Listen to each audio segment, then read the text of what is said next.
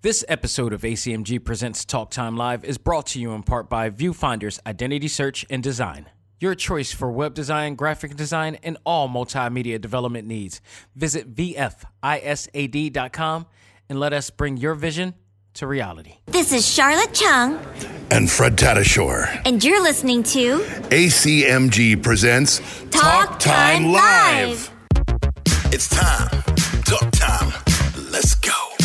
Anime, comics, movies, and games. That come on and let's get it. Talk time. Anime, comics, movies, and games. That come on and let's get it. Talk time. Anime, comics, movies, and games. That come on and let's get it. Talk time. Anime, comics, movies, and games. That come on and let's get it. Talk time live. Started in the 80s with Matt Cross. Dudes in the hood might have called that soft, but I carried that cross like Jesus did. Fast forward, I teach the kids to learn how to let go, live life, and show love to all things that don't matter where y'all from. And luckily, there's a show called Talk Time. We've been waiting for this for a long time. Dax kicks the facts on all the geek news, special guests and unbiased reviews. Suburban kids, the hipster street dudes, all can learn something new. Me too. I heard words when no faith is empty. I stayed the course, though my haters tempt me. Beat the podcast, that'll make them envy. It ain't too trendy, it's ACMG. Anime, comics, movies, and games. That come on and let's get it. Talk time. Anime, comics, movies, and games. That come on and let's get it. Talk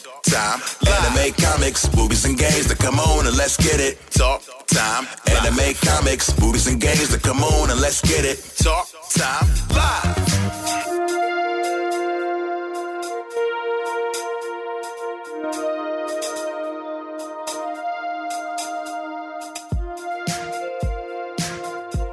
Ladies and gentlemen, welcome back. This is ACMG Presents Talk Time Live, the Prime Show. I am your host, Xavier Josiah. Folks, this is the absolute final episode of the year, as well as the final episode of the decade. We made it. We made it through the decade. We managed to get this show. We managed to get the ACMG brand all the way through the end of this decade. This has begun in like 2013. We have been around for about 7 years. This about going on 7 years now. We're celebrating the 6, but it's definitely going around 7. The actual podcast itself, this podcast started, I believe, 4 years ago, and man, the journey has been nothing short of awesome. I can't speak for any other podcasts out there. I can't speak for any other brand, but I have been able to do some things with this brand that many others may or may have not been able to do in such a way. And it's surreal to this day. It is still surreal as I look back, and we're going to talk about all that, looking back at what's going on this year for Talk Time Live, but also what's been going on this decade for ACMG, and just look back at all this, because it's just been amazing. And it hasn't been easy. It has not been easy. There's been some bumps that probably couldn't or shouldn't have even happened, but they happened, and then I managed to persevere from it, and we got through it, and we had some fun times. We had some interesting times, but all in all, it's still here. And I have enjoyed every bit of it, good and bad. And I'm looking forward to seeing what is possibly to happen. I gotta tell you this. If it all ended this year, I would not be upset from a standpoint. If today was my last day, if tomorrow was my last day, I would not be upset, because what I've done, what I've been able to accomplish with this, in this office, it's just been nothing short of amazing. I've worked my ass off to make sure that I create a brand that celebrates all that we love. And for it to go as far as it is doing, and for me to be able to work with people I never thought I would be able to work with, or meet people I would never thought I'd be able to meet, it's just been an amazing road. And we're going to just talk about that here today. We also, in our talk topic of the week, our final review of the year of 2019 and the decade, and that is Star Wars: The Fall of Skywalker.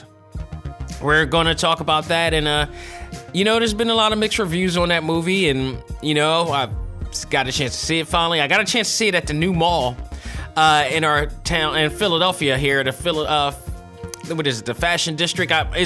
I'm old school, so I gotta try not to say the Gallery because that's where I grew up on, but it's now the Philadelphia Fashion District. And got a chance to go to their their AMC theater to talk about that. So I'll be not only reviewing the movie, but reviewing that place as well, because I'm a little mixed with it. As you know, I normally go to Movie Tavern for big movies and stuff like that, so this was kind of their version of Movie Tavern, and I'm going to talk about that as well. So folks, before I even start with anything, I got some interesting news. To those who own any Amazon devices, Fire, the ECHO, I'm spelling it out because I actually have one here, and it addresses to that name and not Alexa. So only because Alexa comes up way too often, even in the commercials, and when that happens, it automatically activates. So I changed it to the name of the device itself when I use the voice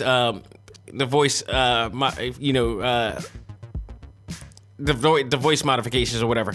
But if you actually talk to Alexa and you actually ask to listen to a podcast, you can absolutely ask for ACMG Presents Talk Time Live. And it will pop up with the latest episode. Actually, not only the latest episode, you can also go backlog to other episodes as well. I wouldn't recommend doing it that tedious. I don't know how you can find the other episodes or exclusive episodes or whatever in there yet, because I just went on a whim and I just got the Amazon ECHO show. And lo and behold, I was like, what the hell? Let me try it. Because it does say you can listen to podcasts. So I then said Alexa, play ACMG Presents Talk Time Live podcast. And when it comes up under the Apple Podcast deal. So, if you have a Apple Podcast, which used to be iTunes, it's now Apple Podcasts, along Google, no longer Google Play either. It's now Google Podcasts as well. They decided to rebrand that. And I like the fact that Google all of a sudden did it after Apple did it. I don't know which one did it first, but I got a feeling Apple did it first. But I could be wrong. But nonetheless, you can now listen to ACMG Presents Talk Time Live, this very podcast, on your actual devices, on your media devices, on your Amazon devices now. So you can listen to it in that as well. It's now available on there, and it's awesome. Again, it's still awesome to be able to hear this show on any device or any format, let alone Amazon, with ease and everything. And it sounds really good on there too. The ECHO show. It pretty much it's a really great device. This is the one with the screen on there, with the monitor on there, and you can actually, see things like the weather. You can watch recipes. I've actually watched Transformers on that thing. It actually is. It's connected with Tubi, so Tubi you're able to watch Tubi shows on there, and lo and behold, Transformers G1 is on there. Every single episode is on there, so you can watch it while you're, cooking, while you're just doing anything, like you're washing dishes or whatever. If you got it in the kitchen or whatever, you can watch it in. It's really cool. It really helps, the process of everything. And you can play Amazon Music as well, unlimited. So just want to point that out right there. But I am not going to waste any more time. We got a lot of things to look back on, so let's not waste any time. Let's find out what's new or what's past in the world of ACMG. And now it's time to find out what's new in the world of ACMG.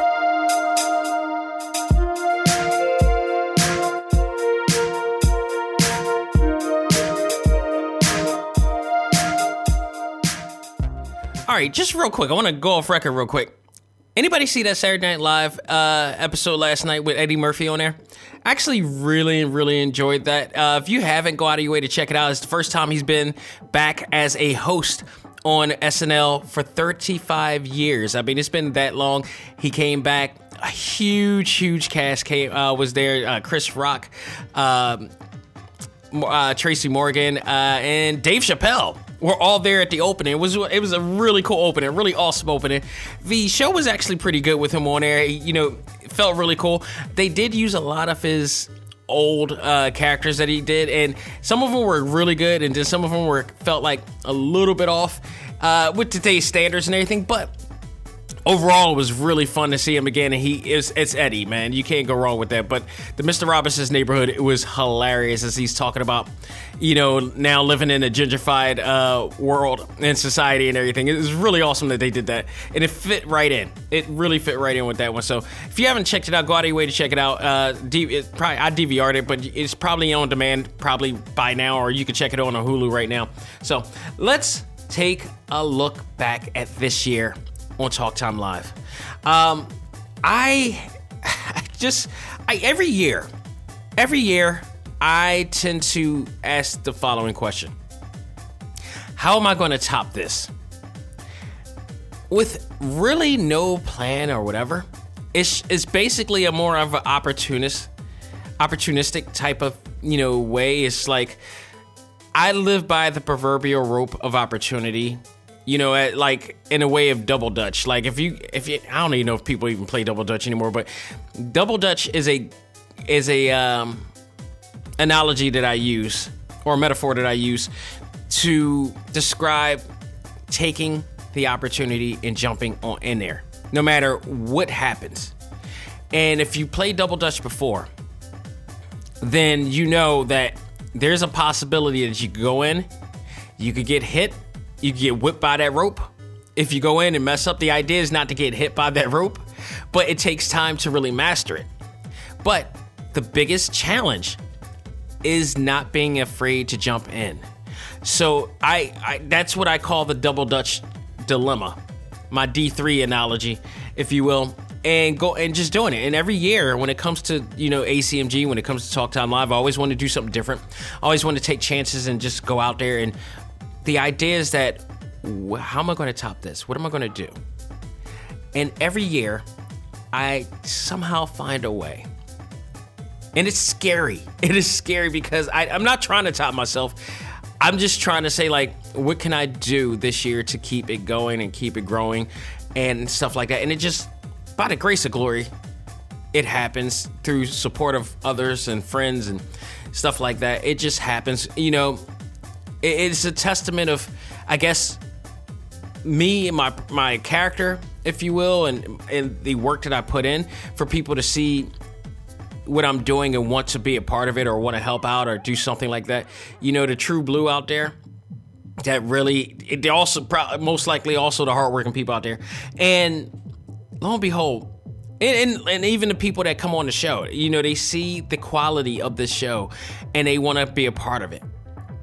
And I can't be more humbled and thankful enough for that.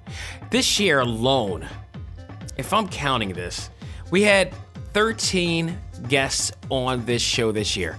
A lot of them new. A lot of new people. 13 this year. And you got to count since the beginning.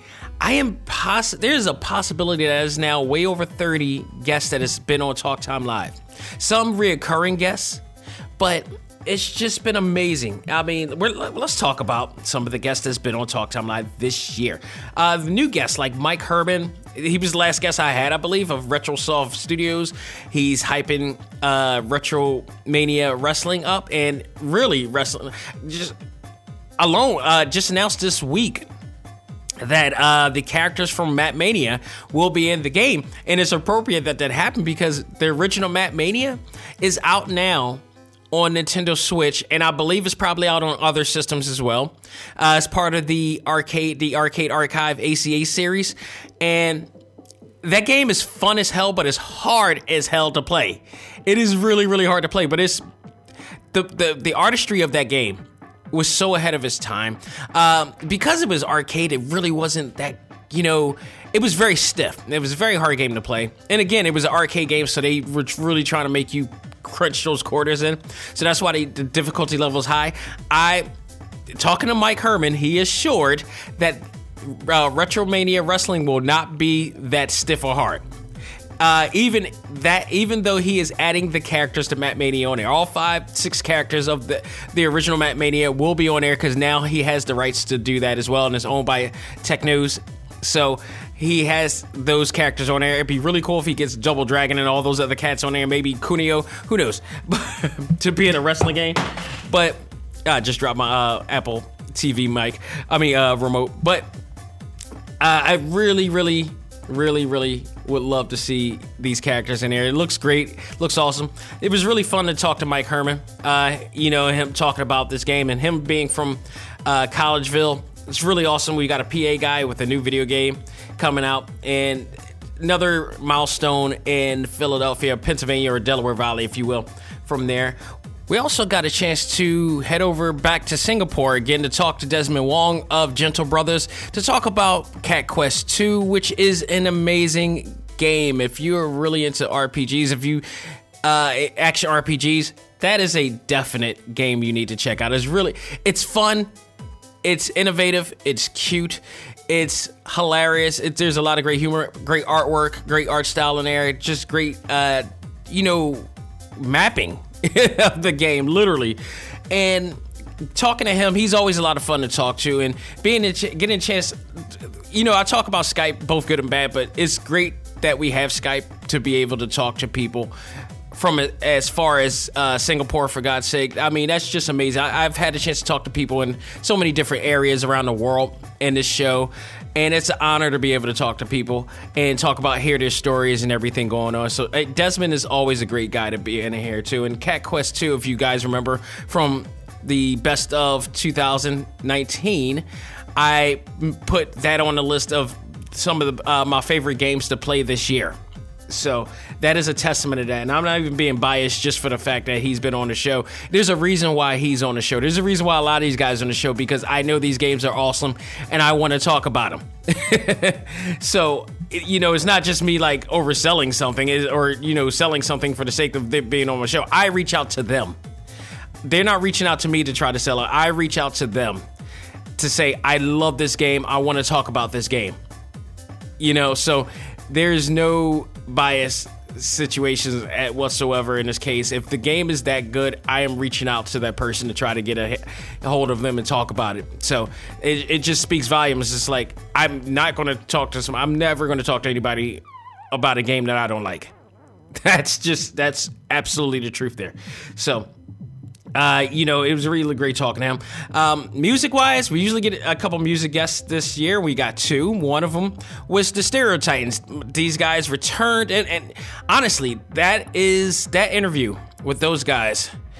If you guys remember, if you listen to that, it was a very interesting interview. I got to hear their newest album, which was a collaboration of really cool instrumentals from some of your favorite comics and movies and games, and I'm waiting for that volume 2 with Dragon Ball, Rock the Dragon. So, Mark, if you guys are listening, again.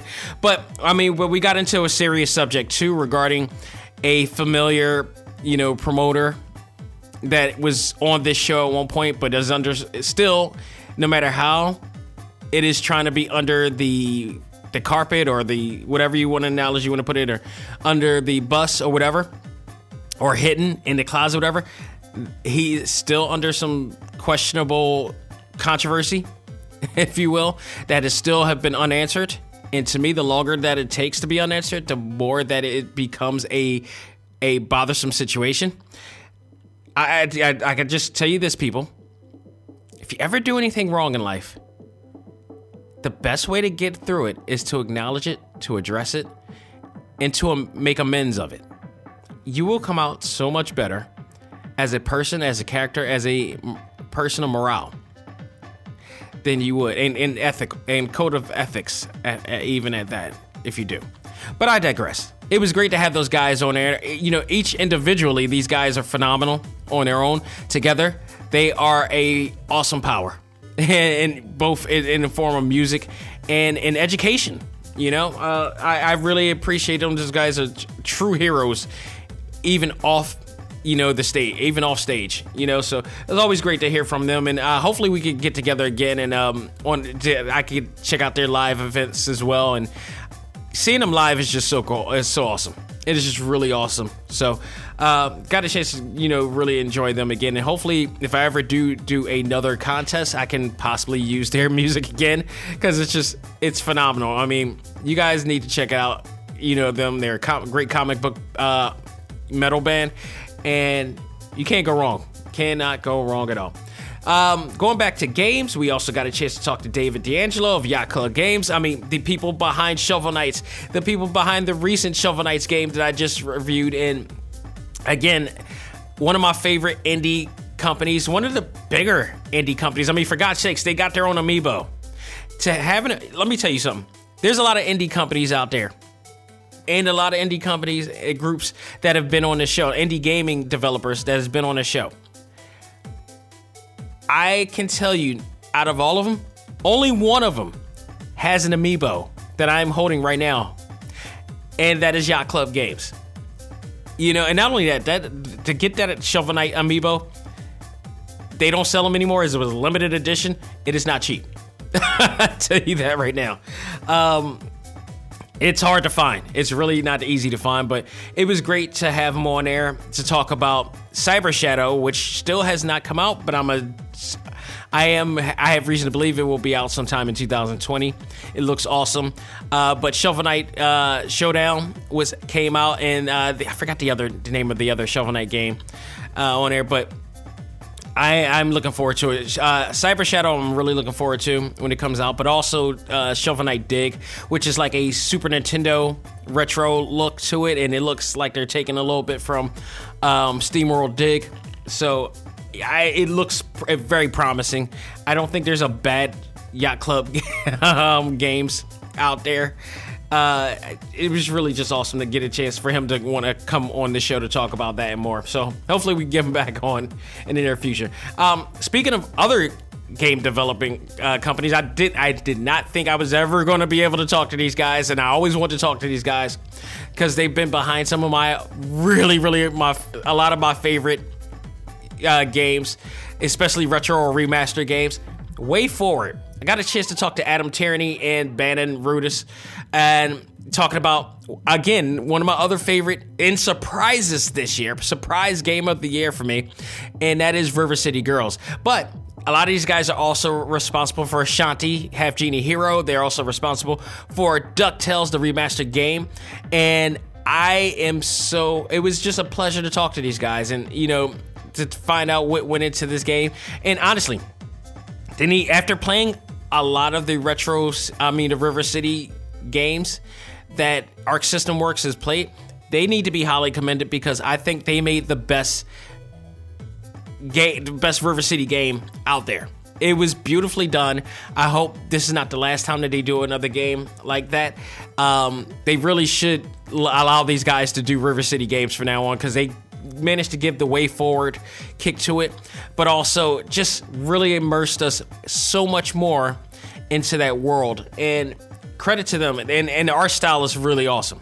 They just did a really great job. I would have loved to see that game on an Adult Swim type of format. And I've said it on that interview before. I say it again. The way that they put that together, it felt like I was watching an Adult Swim TV show. So kudos to them on that. I also had a chance to talk to cartoonist Jamar Nicholas, the Dwayne McDuffie award-winning recipient of last year of 2018. I had a chance to meet him at Keystone Comic-Con this year, and I saw his panel. So I had a chance to talk to him personally. It was really great to talk to him about his award-winning novel as well, which is, I have it right here. Excuse the noise. It is Leon, Protector of the Playground, which is actually a really, really good story.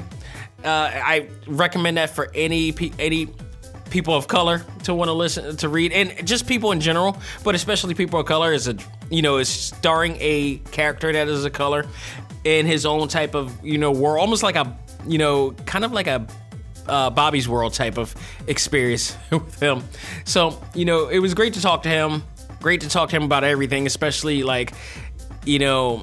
diversity in his industry, the blurred culture, which we kind of got heavy on, as far as I don't want to say disdain for it, if you will.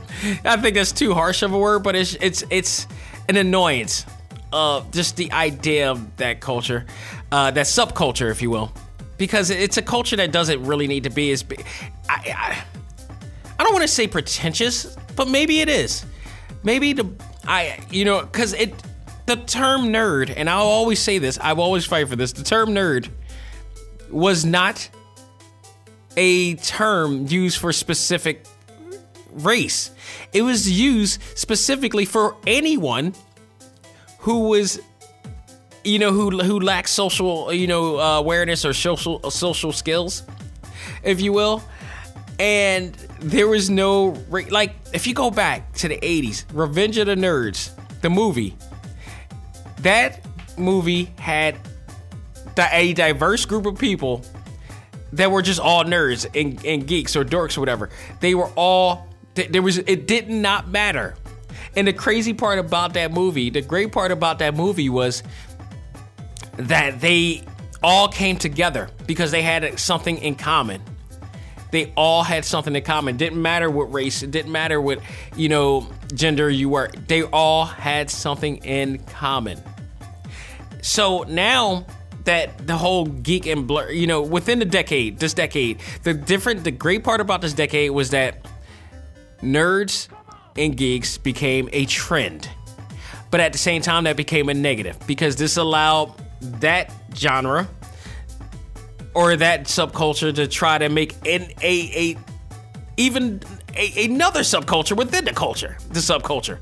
And that was blurred. It's like, why are you trying to isolate people further? That is the one thing I hated about this decade, was like that whole entire thing. Your idea was to create more friction and more division by creating a term blurred. Like, when was there ever any racist? I'd never seen a racist nerd. A true nerd was so isolated from society that he wanted to be connect. He wanted to connect with anybody. The idea of a white nerd and a black nerd or an Asian, and they just all. The idea is just so stupid that you're creating friction and division. That's exactly what you're doing. That was, if anything I could say I really hated about this decade, it's the pretentious nature of what people were doing, and especially in the geek community. It really burns me up because people wanted to be something, and with this Instagram life that we now created for ourselves, people often wanted to be something, and they try to create these things in terms of whatever just to be cool, and it was corny as hell. I really hope that as we go into 2020 that we change a lot of that. It needs to chill. It really does. But I digress. It was great to talk to Nicholas about that and everything going on in his world, and I will definitely have him back on the show. It was great to have him, and he's a really good dude, really spirited dude, and another educator as well. Got a lot of great educators on this show, and this show, when it comes to exclusives, is all about education. It's not just entertainment, it's also about education. We get to talk about some of the things that we do on this show, or they do on this show, and you get to learn from what they do if you ever want to be at inspiring anything that goes on in this show. So, also, can't talk about this year. Oh, before I even go there, a big shout out to another indie developer, Yeo. This is one guy that I had a chance to talk to, not in audio. I got it because he's from Ukraine or Russia, and so he felt that he couldn't have a good audio interview because his English wasn't as good, but he can definitely write in English. So we did an online interview, which you can always find on TalkTimeLive.com. You can always find that there. Actually, I really do need to put that on the exclusives page because it was a really good interview. It was my first written interview. It was a written interview article that I did on there, but I really wanted to talk to him because I was so amazed by this game, this Kunio-Kan-esque game. It wasn't a real Kunio-Kan or River City-like game, but he created his own River City Ransom clone game, to some which I say that was better than a lot, with the exception of River City Girls. That was it was one of the better River City clone games developed that I've played. It was really well done. It really had a great story. The story and narrative to it was kind of had a lean on me type of, or a really good lean on me type of storyline and narrative to it. So I really enjoyed it. There's a lot of cool things that you could do on there. It was more or less, to me, it was more art than it was just a normal game, and it was really well written. And I really enjoyed it. So if you haven't played that and you like those River City Ransom games, check out the Friends of Ringo Ishikawa. And I think you will enjoy it. I really think you'll enjoy it. But the fact that one guy did that is very inspiring, because it was one of those things, and that was the reason why I think I wanted to talk to him, because it was one of those situations that I get when I talk to people and they claim they want to do something, but they never pursue it. And they always make excuses. Well, I need more people. I need to do this. I need to do that. This guy is just one guy, and he created this really, really great game. You can do it. Trust me. I know from my experience, you could do it. It's very hard to do with just one person. I mean, technically, if you want to credit anybody else, he had a guy who did the music. But I think, and that was it. But he was like the main guy behind doing that deal, and it was maybe he had family that helped him out as well. I mean, go and read that article. It was really awesome. I need to go read that article myself. I haven't read it in a while, but it was really well done. I thought he did a great job with it, and go out of your way to check it out, because not for anything, it's a very inspirational game, knowing that he put a lot of his will into that. It's pretty awesome. It's just really awesome. But then we got a chance to go to Keystone Comic-Con again. In 2018, I worked with them, to get a few people like Molly Flanagan in and Megan ran in and all that stuff. And I got a chance to talk to Brian Stephenson. Shout out to him. Repop, and the working relationship between ACMG and Repop began in 2018. How was I going to top this? I did so by actually being a part of Keystone Comic-Con this year.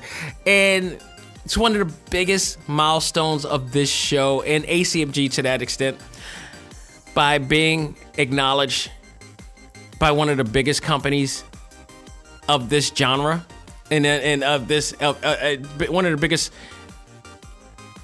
Comic-Con event companies in the world.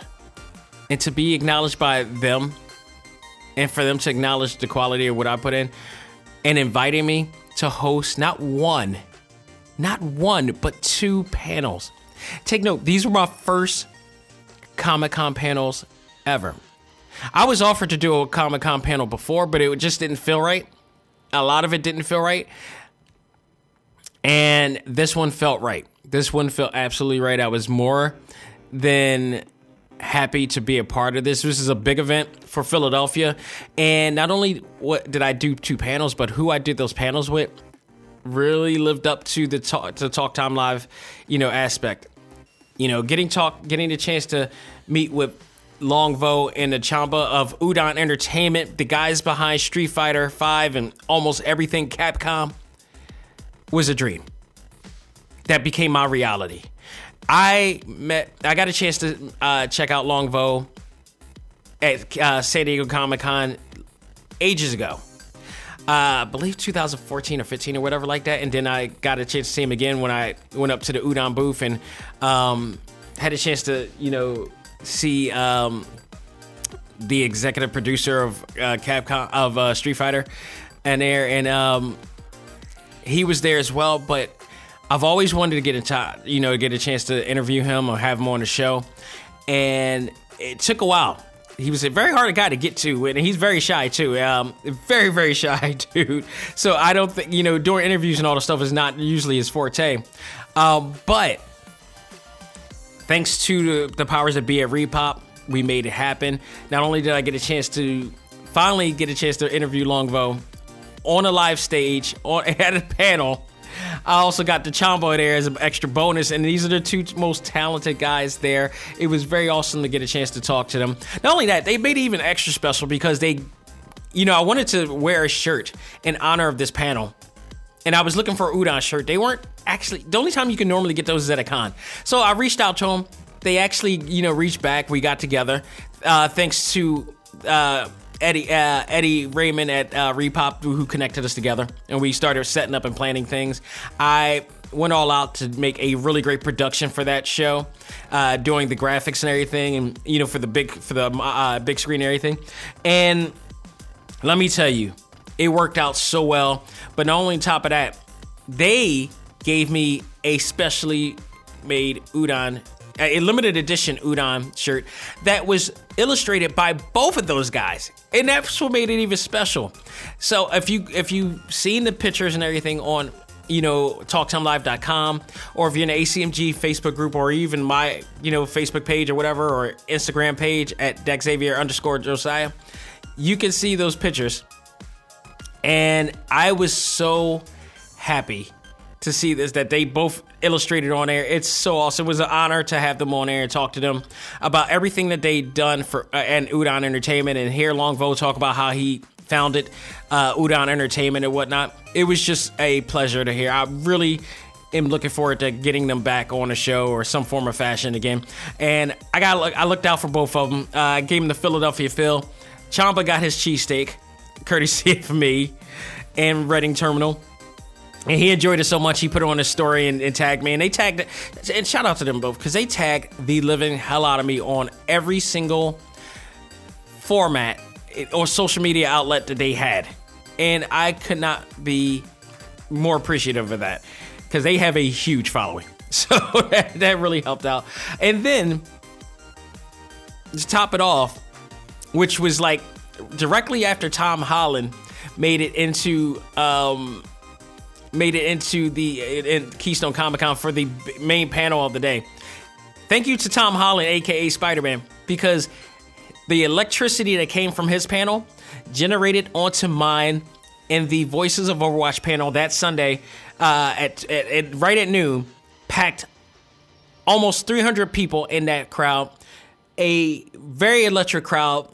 Honestly, it was just fantastic getting to be there to host the show and moderate the guest, Fred Tatasciore, a.k.a. Soldier 76, a.k.a. Ghost Rider, a.k.a. The Incredible Hulk, a.k.a. my God, there's so many damn, characters this man played.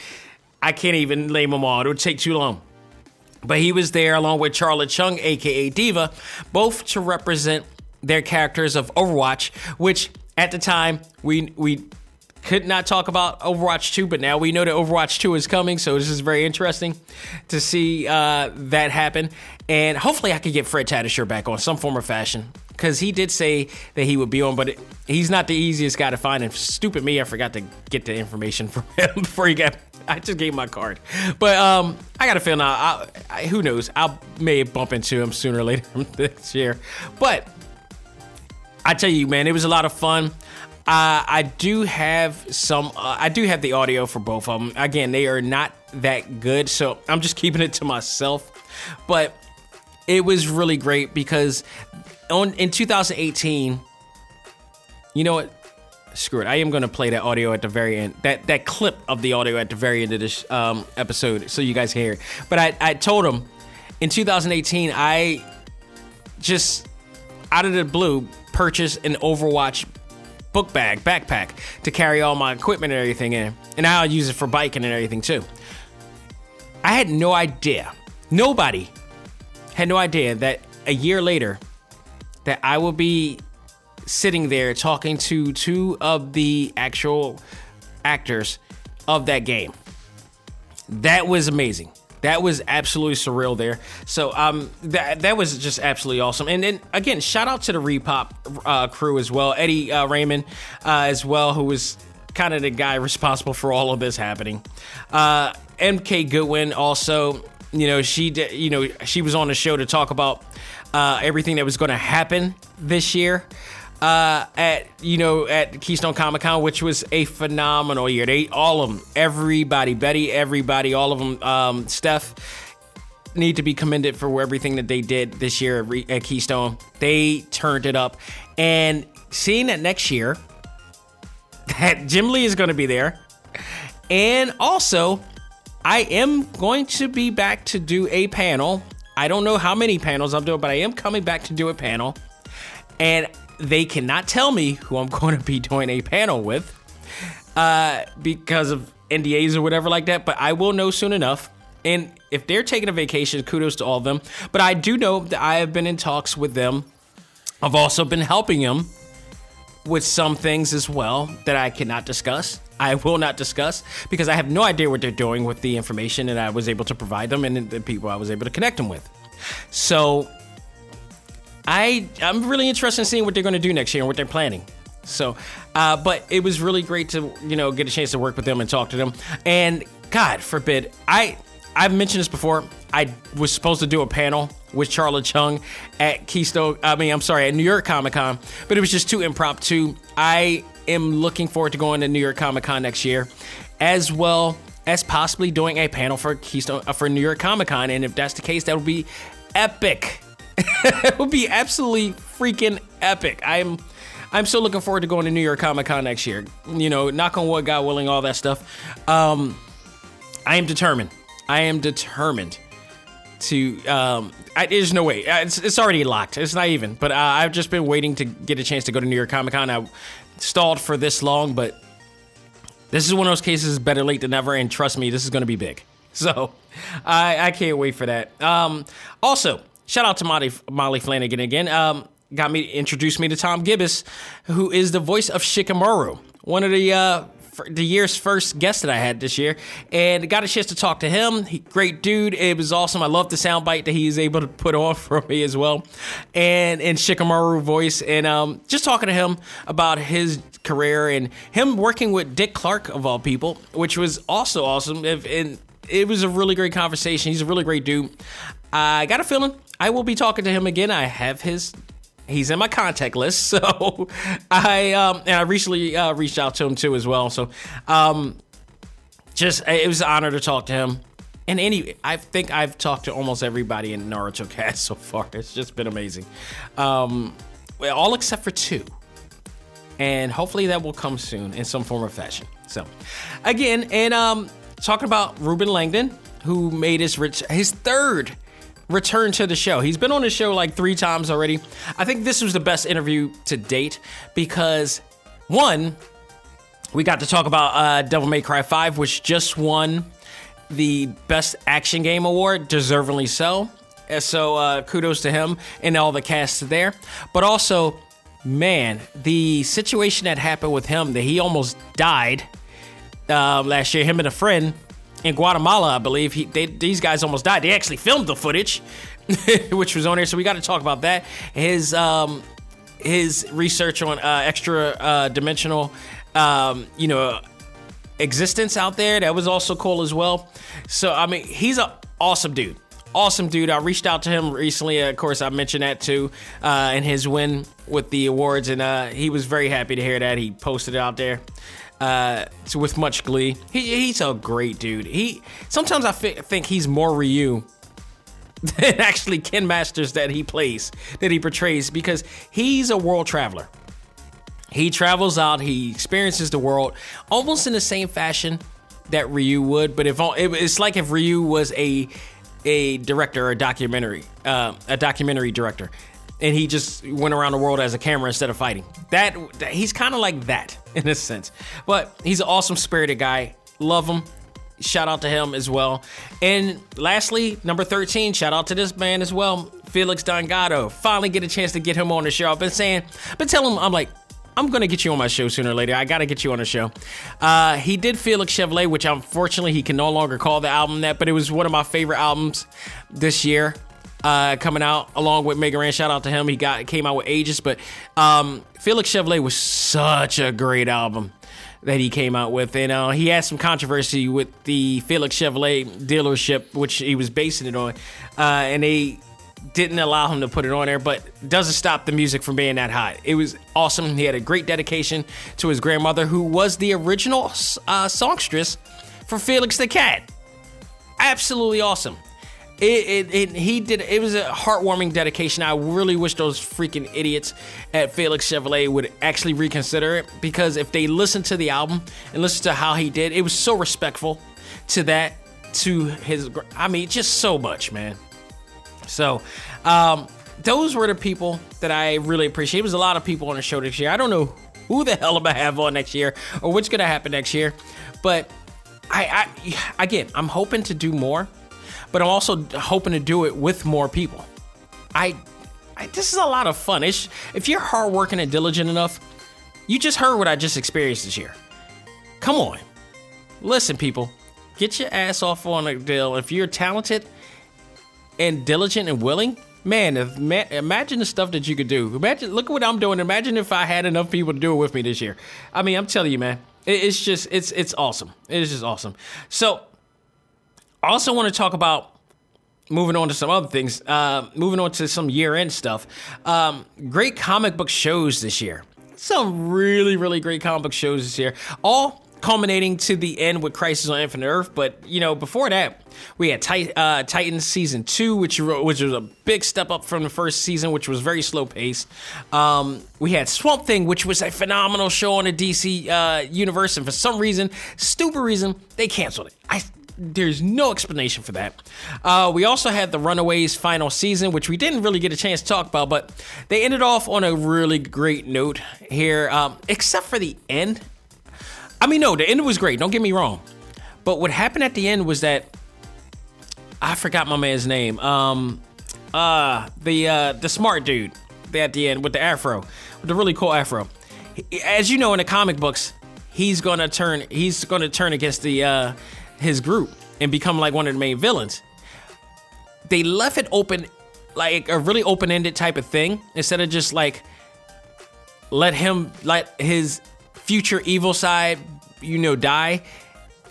They kind of just left it alone. They kind of just took it off in an open-ended way, knowing that the season is never coming back, knowing that the series is never coming back. So I really just I really wish they didn't do that and just let it end at like he was evil because of what happened in the future and how things changed, but they changed everything back. So, that right there, I just, if they weren't going to do another season, I would have just left it off of that. But despite that, it was really well done. I like the Cloak and Dagger. The Cloak and Dagger, crossover was really well done as well, and the connection to both Agents of S.H.I.E.L.D. and Doctor Strange, because the book that they used on Agents of S.H.I.E.L.D. the year that Ghost Rider was in there was also the very same exact book that was used for the sorceress that was in the episode, which was oh God, I am so blacking out on the name of the actress that was on this episode, this season. But my God, she was drop dead gorgeous. I'm gonna look this up right now. Hold on for 1 sec. Runaways.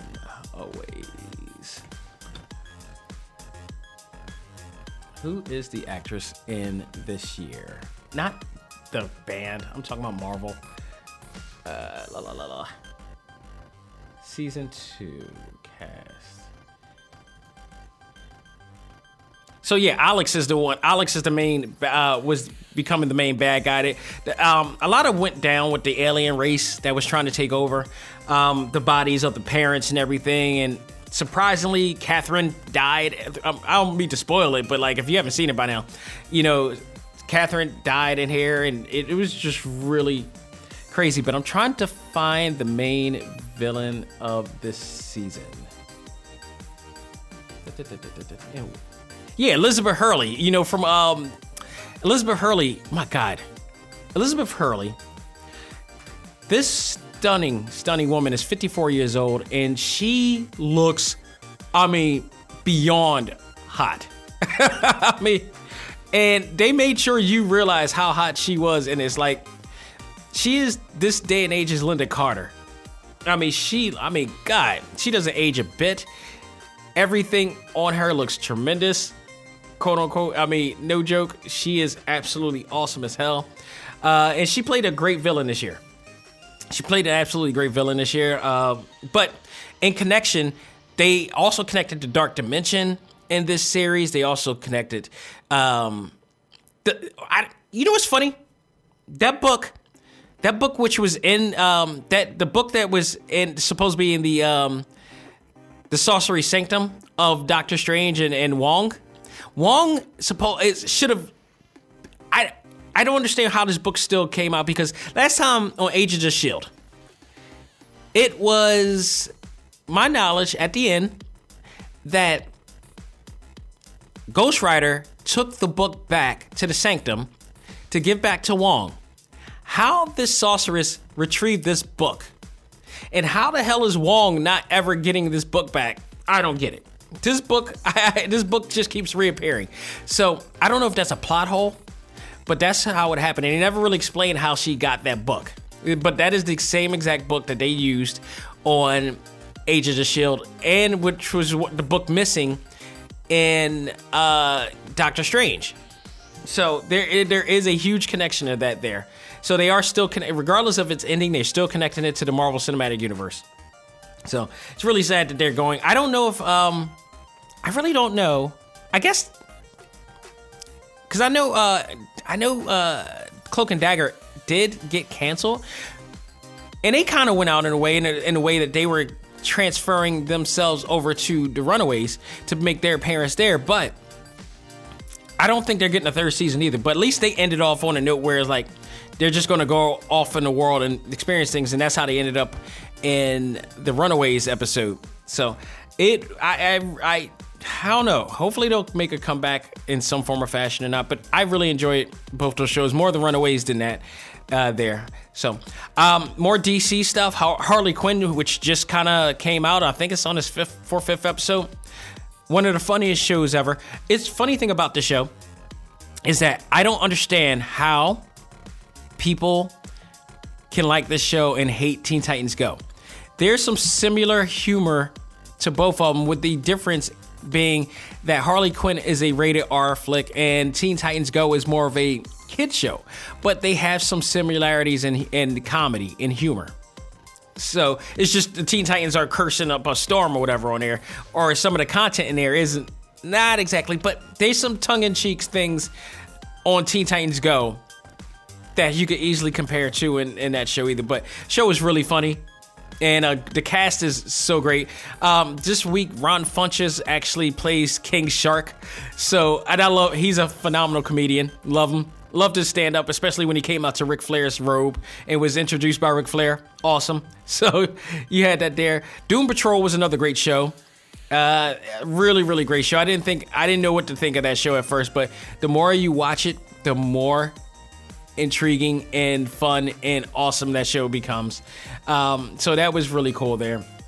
I mentioned Crisis on Infinite Earth, which was kind of end-all be-all for this world. I love the fact that it will be concluding on my birthday on January the 14th. So I'm sorry. Thank you, CW, for the great present.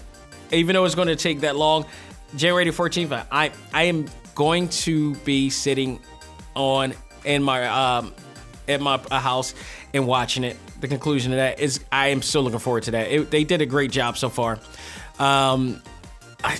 Just a lot of fanfare, a ton of fanfare in this show. And shout out to, again, Kevin Conroy, who I got to interview last year, was on the show as well. So it was really awesome. Absolutely awesome.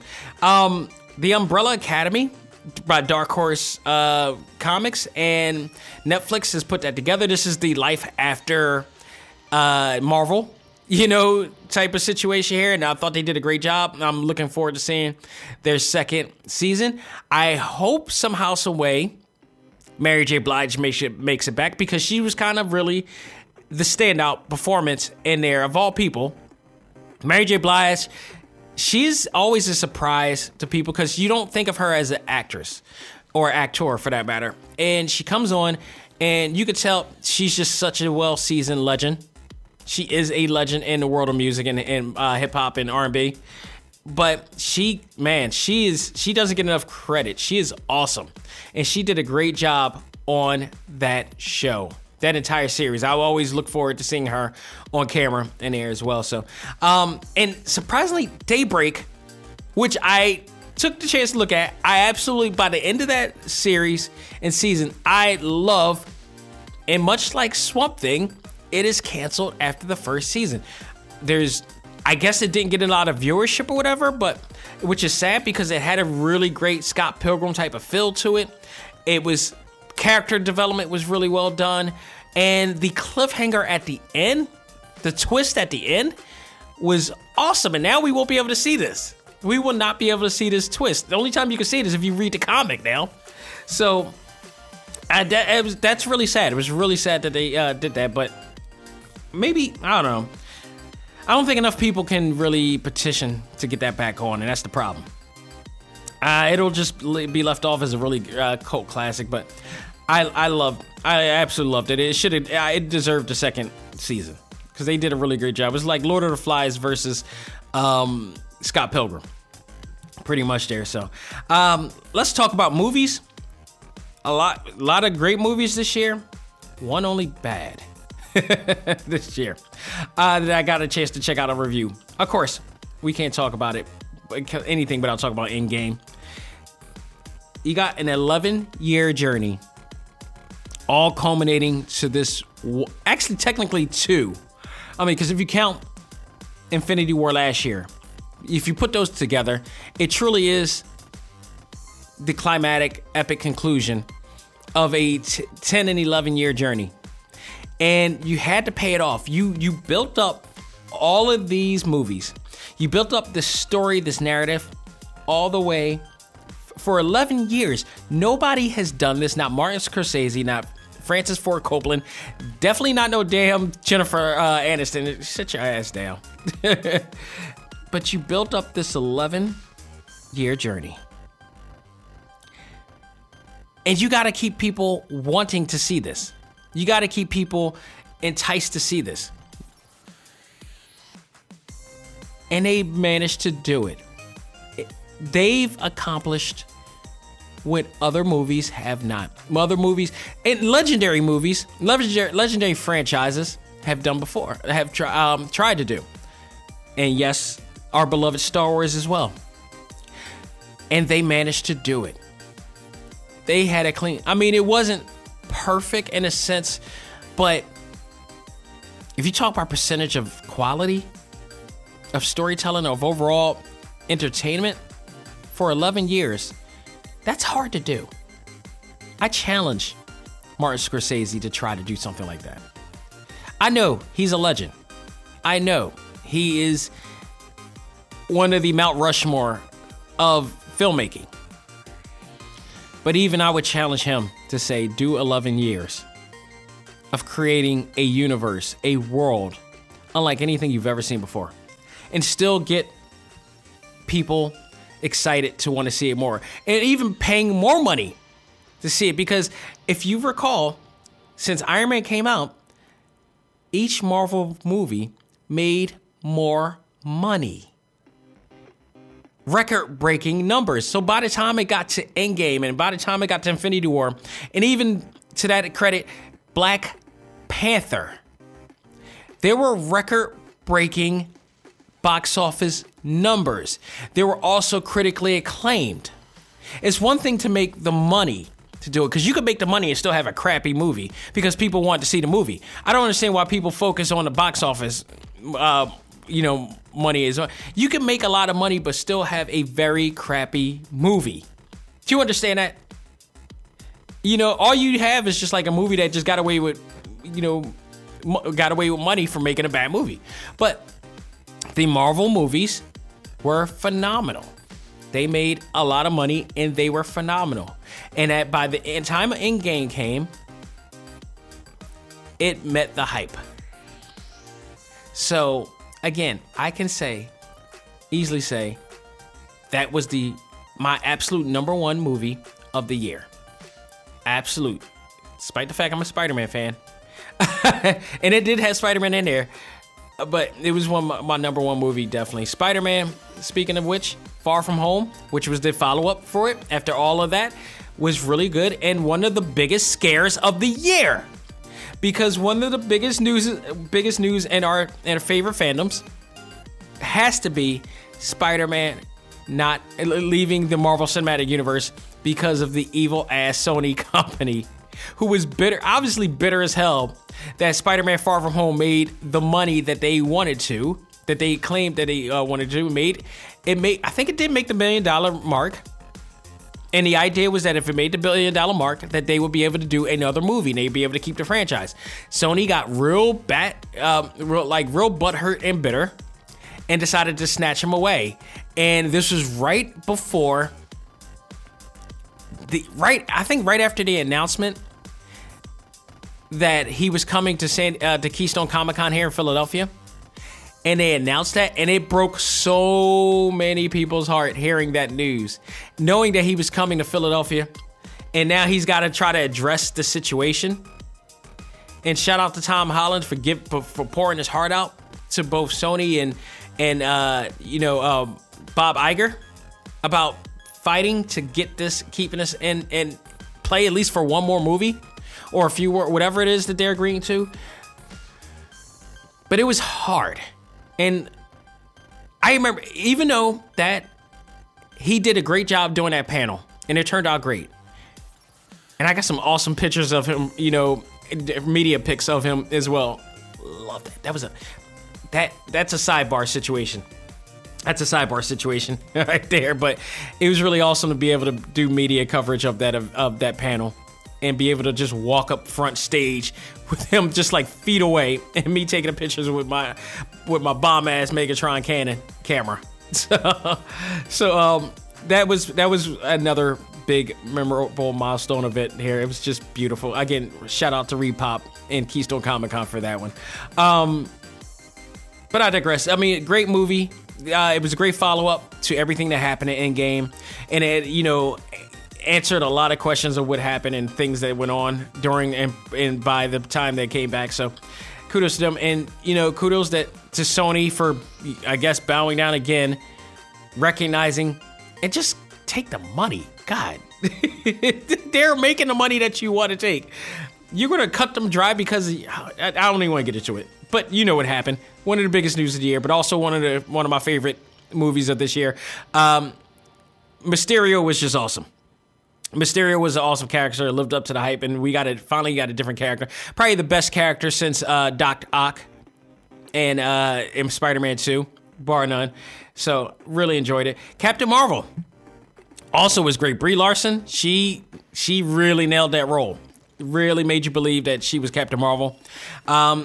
She really popped out of the comics, and she plays exactly like the way I would feel that she's portrayed when I read books like Civil War II, and then stuff like that, and how really militant she could be, but also like charming. And she had that. She played the Captain Marvel role, but she also had the Brie Larson charm. I love when she gives that look, that really cute flirty look to people. Especially on Endgame when she looked at Peter Parker, she's like, "Hey, Peter Parker," and it was like, "Oh," you kind of your heart start beating on that note. So anybody who's a fan of Brie Larson, I understand why. I've been a fan of Brie Larson since Scott Pilgrim versus the World. That was the first time I ever saw her when she played one of his evil exes or one of his ex-girlfriends, and she did Black Sheep. I was like, "Ooh, dude, I'm hot for this chick." So. Just loved it. Absolutely loved it. One of my biggest surprise movies of this year. One of them. I got to say it's a tie. This year. One of my big surprises. One of them was Detective Pikachu. It's hard to get a game translated into a movie and make it a good movie. We had so many bad movies, but we had only a rare few good movies. Mortal Kombat is one of them. I can't think off the top of my head anything other than that up until now. Detective Pikachu was everything that I wanted it to be and more. I knew when I first played Pokemon and the whole concept of everything, I'm like, this can easily be a movie if they have the right CGI to do it. Now was more than enough time than ever to do a Pokemon movie, and it was everything I've ever imagined it and more. They did phenomenal with that movie. It was one of my favorite movies to enjoy this year. Absolutely. If you haven't checked that out, which if you're a Pokemon fan, you should have checked that out, but it's absolutely awesome. Go out of your way to check it out. And Ryan Reynolds did absolutely tremendous as Detective Pikachu himself. And the twist at the end, just a lot, really, it's what you expect from Nintendo, is what you expect from Game Freak when they are doing Pokemon and Pokemon only. And it was just so awesome.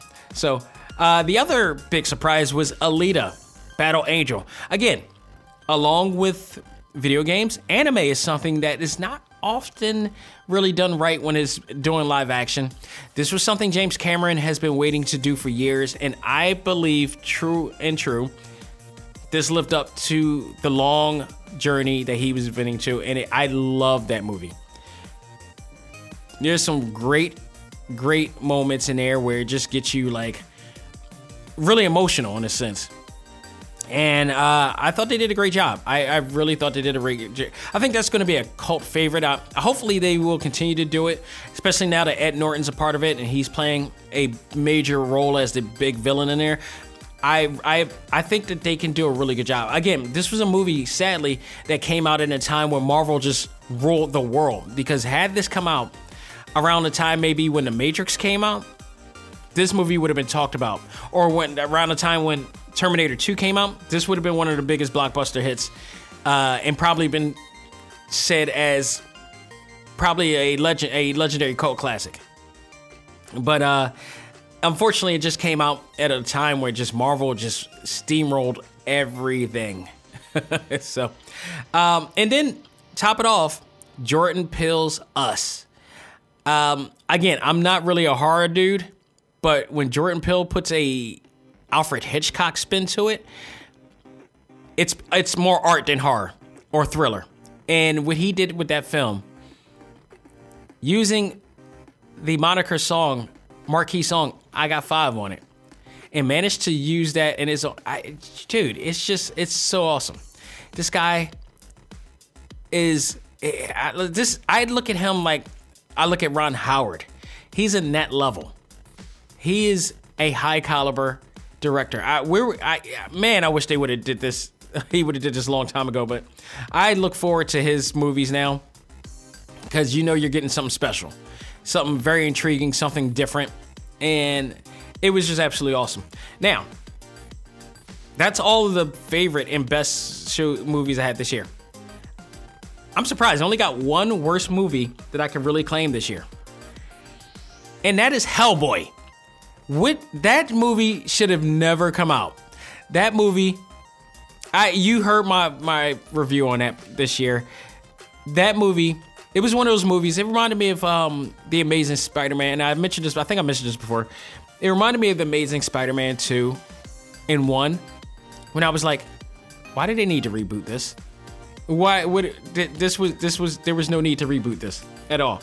Let alone do a whole, with great power, great responsibility, Uncle Ben type of thing again. And it wasn't until the Marvel Cinematic Universe came out that like, okay, now you need to reboot or enter Spider-Man into that universe, because that was a whole new universe. But Sony trying to reboot that was just wrong, and this also was wrong to do as well, because the original Ron Perlman Hellboys are phenomenal.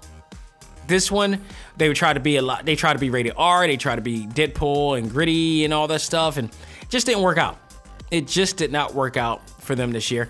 I only added this one too as worst movies of the year, but I forgot there's another one, X-Men Dark Phoenix. Now, granted, it wasn't all that bad. Like, if I had to pick between the two that I had to watch, I watched Dark Phoenix way, way before, with the quickness before I watched Hellboy.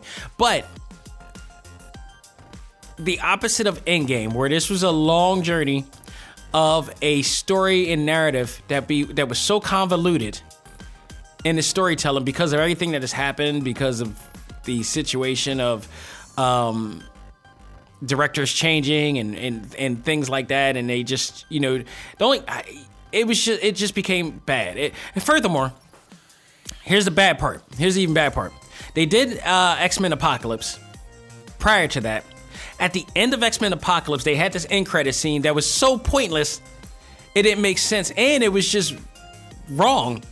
they were hinting that Mr. Sinister was coming for the third film, and it wind up that never even happened.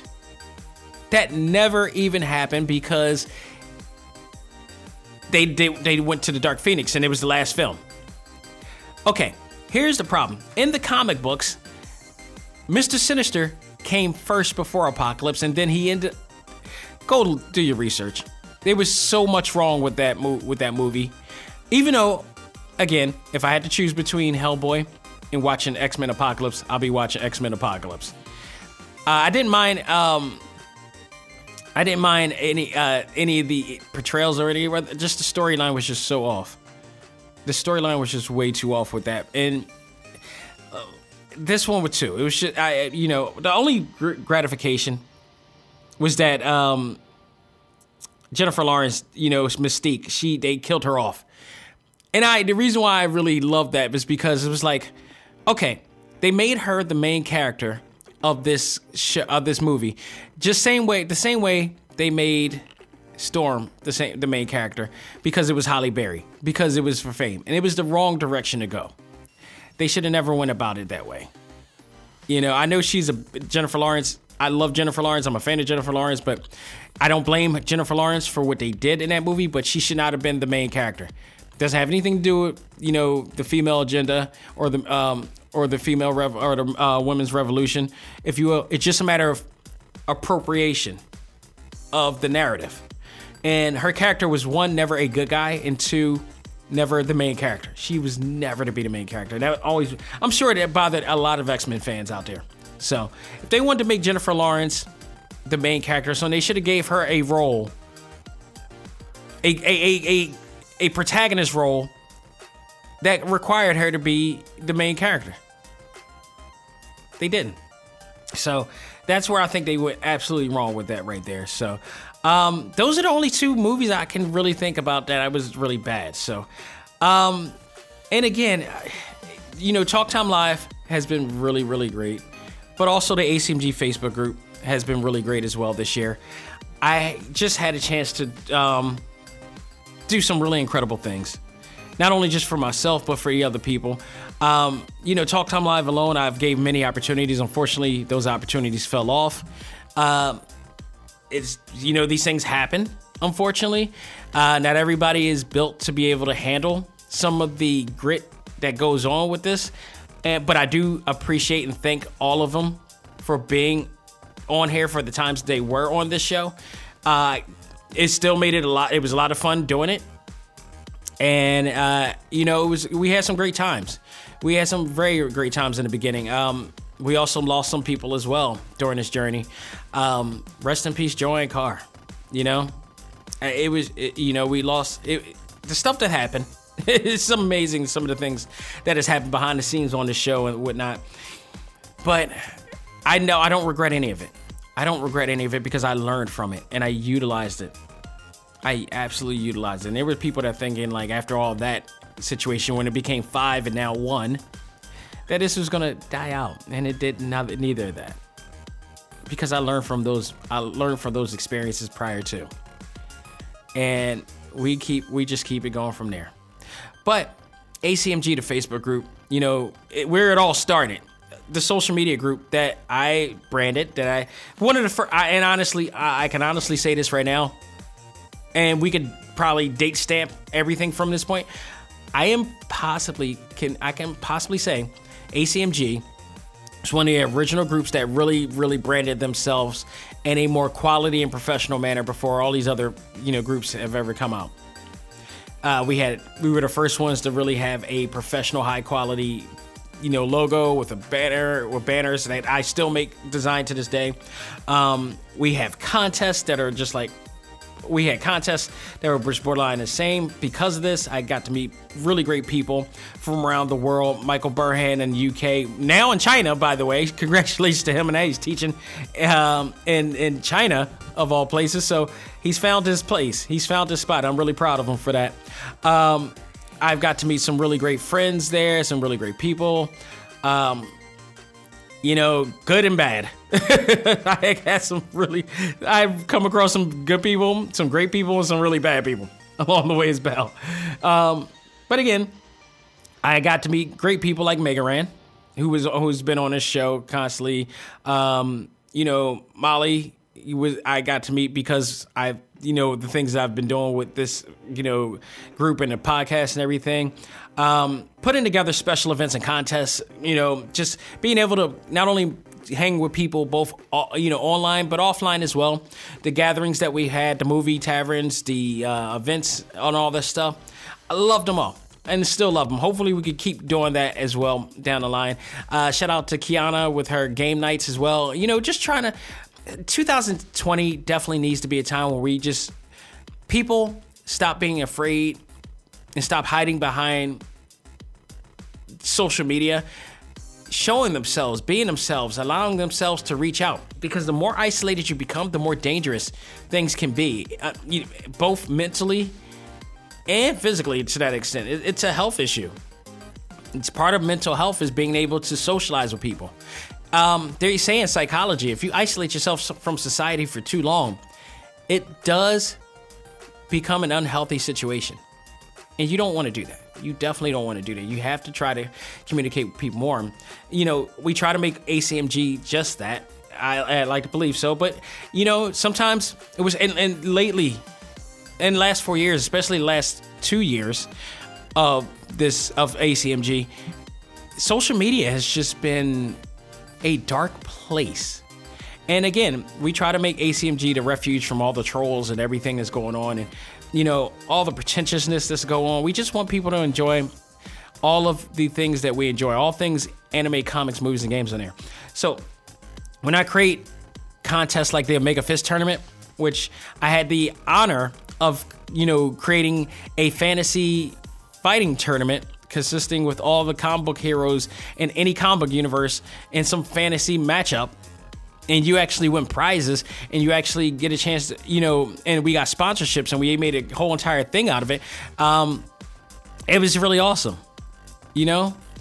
I really appreciated everybody who's put in for this, who, all the people who sponsored for this and everything out there. I really appreciated making it a real legit thing. We made it into a actual sport. And by the end, nothing's better than number 4, because I actually designed I usually create fictional wrestling titles that wraps around the the characters that wins the tournament. But the last one, we actually had a chance to make a real title belt, thanks to Undisputed Belts. And I was able to create a design a belt, and they created it and brought it to life.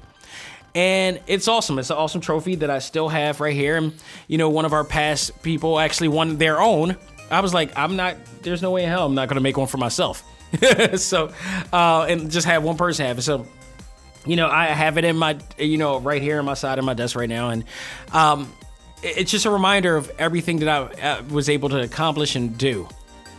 And I'm very proud of everything that I was able to do. It wasn't easy to do, but it wasn't about it being easy. It was about just me having fun doing it. And like I said, if you have fun doing stuff like that, then there's no doubt.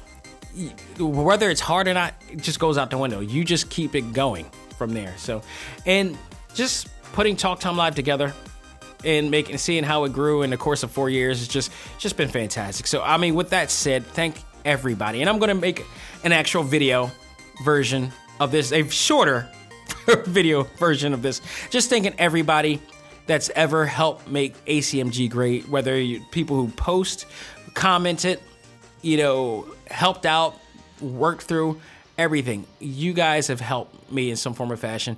Talk Time Live throughout this time, Talk Time Live was nominated for an award in Philadelphia, being recognized by the city of Philadelphia, for what it does. Regardless of what, us not winning, we were still nominated, can't be more honorable than that. So some people weren't nominated. So that just speaks to the volume of everything. And we just keep it going from there. So who knows what's going to happen in 2020? I hope the world that we get to see and do more. I hope the world that I get to be able to have this experience with other people. And like Kim Lewis, my old friend from college, Emmy Award-winning art director. And and designer herself. She's been helping me along with some things recently. I recently did a really cool cooking segment, like what I call a Food Wars edition segment, that I just posted up. And she did the intro for it, the video intro for it. It looks really awesome. I think for that, we're going to be working on doing some more things, and hopefully we can have more people come along as well who are diligent, hardworking, and passionate. Because those people don't care how much work goes into it and is passionate and proud to be doing all that what we're doing right now. So I am looking forward to working with her and much more. So we'll see what 2020 has. Folks, that will do it for what's new in the world, or what's been going on in the year of ACMG, or the decade for that matter. We're going to take a break, come back, and I'm going to give a quick and decisive review of Star Wars Episode 9, The Rise of the Skywalker. We'll do that right after this. Ladies and gentlemen, this is Dak Xavier Josiah, the host of ACMG Presents Talk Time Live, the podcast. You want to catch up with all of our podcast shows and hear from some of the hottest names in all of anime, comics, movies, and games, such as... This is Miley Flanagan, the voice of Naruto. This is Stephanie Shea, the voice of Sailor Moon. This is Ruben Langdon, voice of Ken Masters and Dante from Devil May Cry. Hey there, this is Kyle Hebert, the voice of Ryu from Street Fighter V. This is Chris Battle, character designer of Teen Titans Go. Here's your chance to check out all of that and more on TalkTimeLive.com. TalkTimeLive.com provides all of our ACMG content with new and previous episodes, exclusive interviews, articles, and much more. Visit TalkTimeLive.com and let us help you learn to let go, live life, and love all things ACMG. Talk Time Live. This is Tom Gibbous, the voice of Shikamaru Nara from Naruto, and you are listening to ACMG Presents Talk Time Live, and it's not a drag. Do it. And now it's time for our talk topic of the week. Ready? Fight!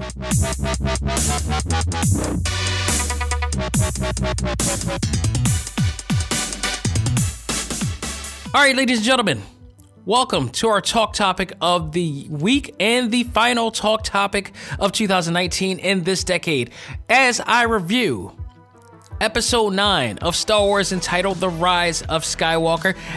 Actually, I'm pretty sure in the beginning of the show, I called it The Fall of Skywalker. If that is the case, that might not be so far off from correct. And I say that because, going into the film, I didn't have any expectations. I was already blown away throughout the year. You heard all of the movies that we got to see this year. And it ended off with the final episode, what they're calling the final episode of Star Wars. I'm not sure if that's true or if it's the final episode of the Skywalker saga. I don't know if they're going to go a different direction or not, but honestly, if they really wanted to, they could easily still drain money off of this franchise, because there's always going to be fans out there for it. But I wouldn't mind to seeing a new series with something new. I think right now, after this movie, I'm pretty much done with rather Star Wars or the Skywalker saga, whatever. But at the end of the day, it wasn't a bad movie.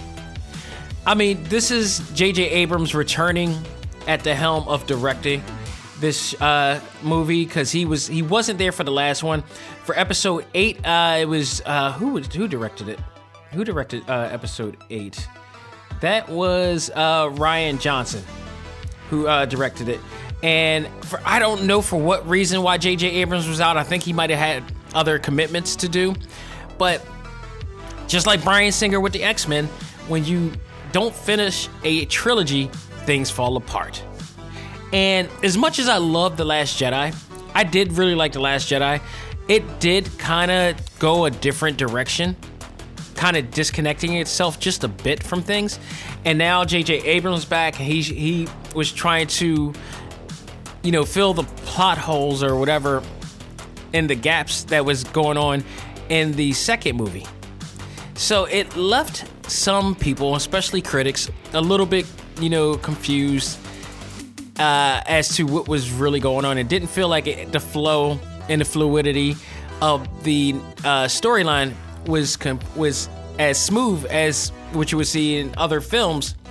I'm going to say it, like Marvel, who has been able to keep it non-stop. No matter who directed the movie, they were able to keep the story and the universe and the narrative everything on point, no matter whether it was on, a TV show or a movie or even a short film of it, whatever. They managed to put the narrative and make it strong to connect to everything and make sure everything makes sense. Here, it didn't happen as successful as it could. And in fact, for me, it just didn't work for me in the sense that I was excited going in. I was intrigued going in. I wasn't excited. I was like, Marvel to me is my Star Wars. Even though I grew up in 77 and I was born in the year of the Jedi, if you will. And it just, to me, I've always loved it, but then something better came along. And that better superseded everything that the prior has done. And it's not even the fact that they are better, but they didn't give it the quality that I feel like it deserved. Like, I love The Force Awakens. I thought it was a great nostalgic movie. And it almost felt like I wish they would have stopped there, but, with them doing what they did, it disconnected. It wasn't as fluid as it could have been. This one basically is just continuing where things off from The Last Jedi, and surviving the Resistance faces the First Order, and now I believe they were calling themselves the Final Order, and the Emperor is now returned in some form or fashion. They never explained how he actually returned or how he actually was, stayed alive even after all that. He stayed hidden and controlling everything. The person, the Sith Lord that Kylo Ren killed was just nothing more than a clone that was created to mask who was really in charge, and that was the Emperor. So he's been alive this entire time to some extent.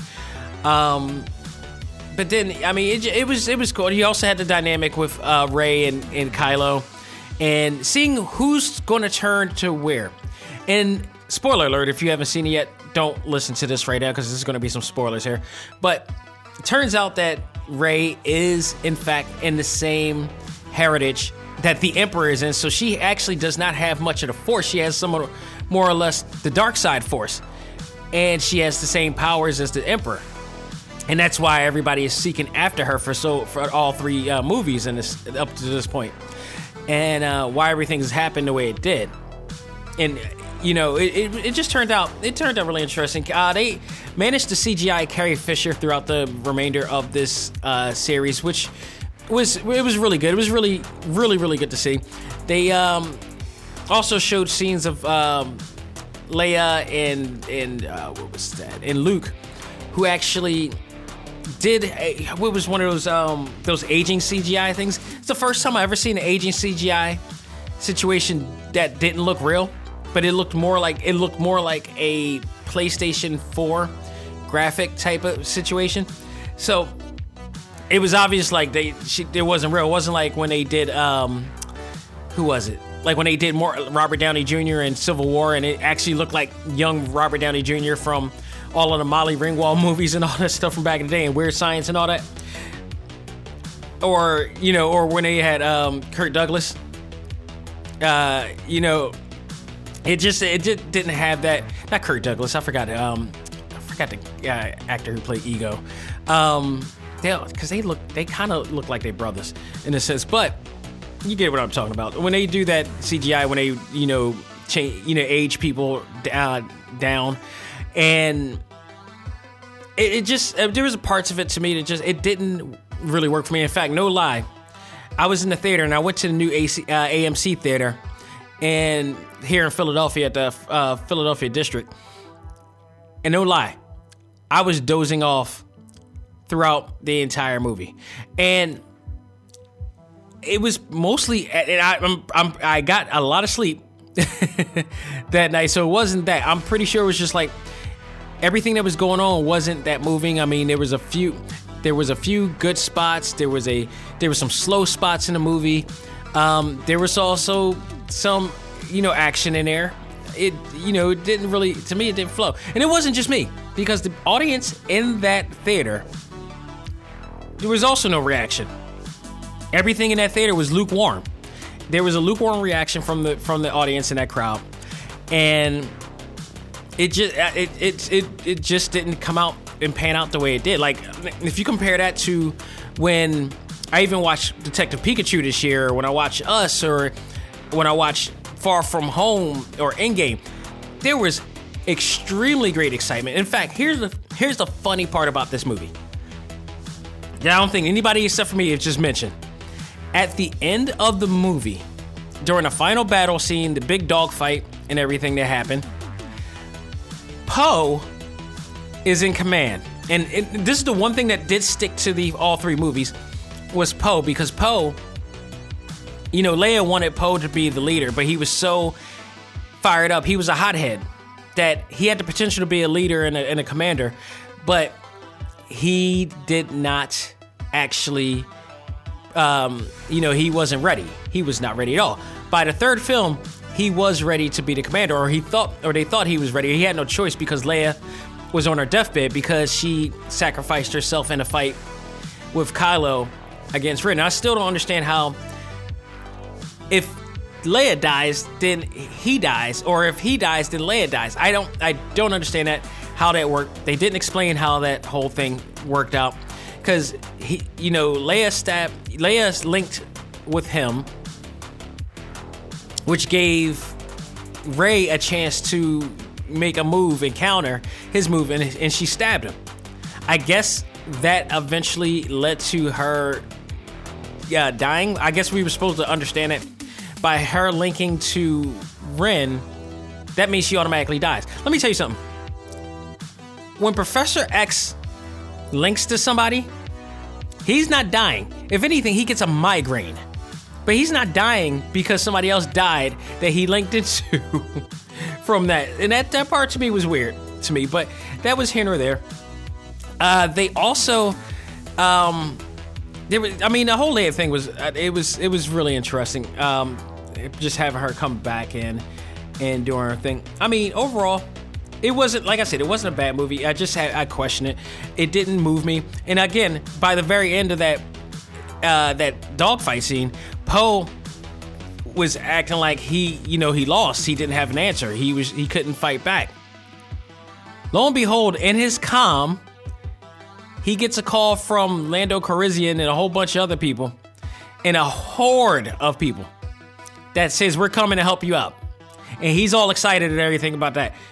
Now, at the minute that happened, I started thinking, like, did they really borrow that scene from Endgame? Did they really?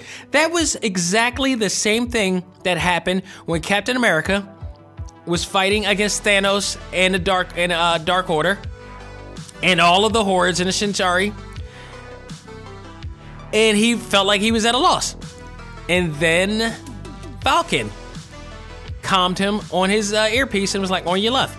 And all of Wakanda came, and all of the Sanctum sorcerers came, and everybody and people from other universes of the world came to fight this battle. They literally stole from Endgame.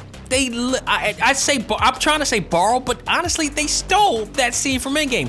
How is anybody supposed to get excited about that? And I know I'm not the only one that noticed that in that theater. That to me, no. It's not even. It's not even like years from now. It's not even like decades from now, or even 5 years from now, or even 3 years from now, or 2 years from now. It's in the same year that Endgame came out, and they did the exact same thing. And I knew somebody's going to meme that someday when they come out, because I'm not the only one that noticed that. That part to me bothered me. I'm like, did you really borrow / steal from Endgame with that one? Really? That was the most unoriginal thing that I saw right there. And to me, that part right there, it took me out. It really took me out. But as far as that, the characters, everybody in there did really good. I mean, again, I didn't really hate the film. The film was good. It just didn't blow me away like a lot of the other films. In fact, if you put that in, that's going to be dead last for me this year as far as good films. And it's not going to be one of my standout films this year. We're going to be doing our best of decade voting this week, and movies is going to be one of them, and that is in there as well. So I'm very interested. I'm confident that movie will not be one of the movies that is going to be at the top, like 5 or even 10 of that vote. It damn sure won't be number 1. I am confident that people may give it to Endgame or something else that has come by in the years, but it'll be really interesting to see what they do. But I guarantee you this movie will not be it. I mean, the archive footage of Carrie Fisher was really cool, and I like the way that they managed to fit that in and do what they did with that. They kind of, did the same thing that they did on Fast and Furious with that. So I didn't mind that too much at all. Mark Hamill, for what it's worth, he was really, he played the older Luke Skywalker really well. He's playing the Obi-Wan character now, and he looked cool. He looked really great. Adam Driver, I know some people don't like Adam Driver or Kylo Ren. I actually like the character of Kylo Ren. I thought, especially when he wears the helmet, he's much better with the helmet on. I like the voice modification when it comes on. So I actually appreciate him. He was less whiny and spoiled brat esque in this one. Rey's just Rey. Rey was a really good, strong character. I like that she was torn between, her destiny of becoming a Jedi or falling into the dark side again, especially discovering when she ended up discovering who she was and how everything came about. It was very interesting. John Boyega, Finn, he didn't stand out this time. He didn't really stand out. He stood a little bit back this time, but he was still fun. He had his little subtle moments. I think a lot of the somewhat comedy moments, the small comedy moments that were in, was that. Oscar Isaac, aka Apocalypse, on X. By the way, I didn't mind him being Apocalypse in X-Men Apocalypse. I thought he did a fairly good job as Apocalypse. I just thought it was one of those cases. It's not the actors, it's the writing and the direction. But the movie itself, I didn't. It's a watchable movie, but it damn sure is not one of my best comic book movies ever by far. But Oscar Isaac, for his credit, he did good. He was good as Poe too. I mean, I guess he was supposed to be like the sort of kind of the Han Solo of this, but not really. C-3PO, Anthony Daniels, making his return again, and that was a really interesting moment. Seeing they made it, they teased like he was gonna rather die or lose his memory, and they would never remember him again, only for R2 to bring it back. Just classic C-3PO stuff right there. But it was a lot of teasing, a lot of teasing in here. But other characters in the movie were really good too. Lupita Nyong'o played Maz Kanata. She wasn't in there, but when she stood out when she was there. So overall, it was it was what it was. It didn't stand out. Kelly Marie Tran too was also really good in there. I mean, they had smaller roles in there, but they really made sure they got some time in. And I always hated the fact that she was bullied. I don't understand the whole situation of why she was bullied or whatever. That boggles me to this day. I thought she did really well in the last movie. I thought she did good in this movie. She's really cute, and she did what she did. So, another big tease was that they tried to tease like Chewbacca was killed by Rey when she couldn't control her powers, and that kind of left you hints of that she had the powers of the Emperor too, because it was the same type of electricity that was resonating from her hand that he had as well. So, again, at the end of the day, it was a movie. Now, there's mixed reactions, not only from, from myself or others, but our ACMG Facebook group as well also had mixed reviews on this movie as well. I mean, there were people who were saying that they really loved it. Matt Croft thought it was pretty epic. He loved the new trilogy. He considers himself a fanboy, and he had no issues with it. He thought the last movie tied up with up any issues. with The Last Jedi. That's what he thought. There are other people who say otherwise. John Murray also said he liked it. There was, many issues with The Last Jedi, but they managed to clear it up. And, a lot of people did say JJ worked hard to try to tie everything up there. Phil Chu thought it was dope. Delvin Williams in our ACMG Facebook group felt that it was imbalanced. They were trying to connect the last two films. They were also loose ends to some of the major characters that irked me, irked him. And it was still a good movie, and that's how I felt too. I felt like it was just something off about it, but it wasn't a bad movie at the end of the day. And we got to talk about the Billy D thing too. That's a really interesting situation there. Dwayne Vazel, one of our seasoned members of the ACG Facebook group, said the movie felt discombobulated, as if it was making it on the go. He didn't like it in particular. If he sees it again, it's only because he'll be super bored, and other people may want to see it with him. So, it's funny too. Craig Holland, shout out to him. He actually just won the Flashback Retro Gaming Console too, by the way. He actually wrote and mentioned something I forgot. Finn said that he was going to say something to Rey, but he never did, and he kind of left it open-ended, maybe. Or if they don't follow up with another Star Wars, that's going to be a plot hole right there. So that is one thing he caught. That was very interesting. So Jamil Nafis said it was pure dog shit, but to his credit, to that credit, he's a little bit negative on a lot of things, and the only time he usually chimes in is when he wants to be negative. So I just want to point that out right there.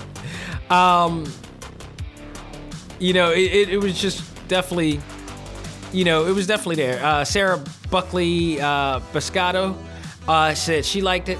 So, when it comes down to it really, is that there are hardcore fans of Star Wars, and then there are okay fans of Star Wars. Like, no, there's not one person who doesn't love Star Wars, but there's some hardcore fans that that will love it no matter what, and will defend it, even if there are some problems with it. That's kind of a bad thing. Excuse me. That's kind of a bad thing in a sense that your eyes are fogged. Excuse me. To a point that you don't see wrong, or you won't admit wrong to it, because there was definitely some things on there, but you got some okay fans that are like, all right, I love Star Wars just for the sake of it being Star Wars, and I love the original 3 movies, and even though they had a bumpy road with the prequels, and this one was trying to make the comeback, but it wasn't as strong. Now I think a lot of it had to do with JJ not being at the helm of all 3. It really did create a disconnect there, but love what you love, but allow people to love what they love as well. And if you don't like it, that's your decision. If other people do, that's fine with them. But for me, it really wasn't my feel. So for me personally, I am the okay Star Wars fan, but I also still say that a movie has to really excite you from beginning to end. And let me tell you, I've been a Marvel fan for years, but I've also been watching Marvel movies for years, and that is including the 1990s.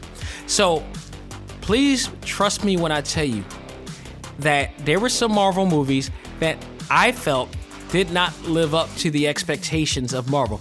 And I am talking about Lang Yi's The Hawk. I am talking about the Dolph Lundgren Punisher. I am talking about the 90s Captain America. I'm talking about the 90s Fantastic Four. Hell, I'm talking about the last Fantastic Four movie. They did not live up to the expectations of what Marvel should be. So it's not a fact of it all being Marvel, because I think the third Blade movie wasn't as good either. it's not a matter of me just being a fan of Marvel movies, but the fact that Marvel has done so much right. Marvel Studios, that is, has done so much right to that franchise. You got to compare Star Wars, which is like, honestly, the father, as far as movies is concerned, it's the father of that. It is the father of what we have right now. And in my opinion, Marvel Studios has superseded what Star Wars or what George Lucas has tried to do. Now, I don't know if the mixed reactions led to George Lucas not making it to that opening, and because he was not there at the premiere of that. He opted out of being at the premiere. So I don't know what led to that at all, or what's the reason. But it does say something that he may not be supporting that film. I mean, there's no other reason. It's been days since the premiere happened, and it just, for him not to be there, that maybe speaks volumes. Also, Rotten Tomatoes has given it a 58%, which is what I believe is a squash, or I forgot what they called it, but the audience score it's an automatic Rotten Tomato or something like that. But the 86% audience score is there, but again, it's the hardcore fans versus that. So that's not a real, even for critics say, that's really not a good score at all. Especially when you got Jumanji, who gets a 71 percentile. That's just bad. That is really bad. But it is what it is. It is what it is. I think down the line, it's not going to be a movie that people are going to look back and say, like, this was one of the great movies of the decade or the generation, like that. Marvel's clearly taken over the whole entire spot. So if I give this a grade, it would have to be a C for me.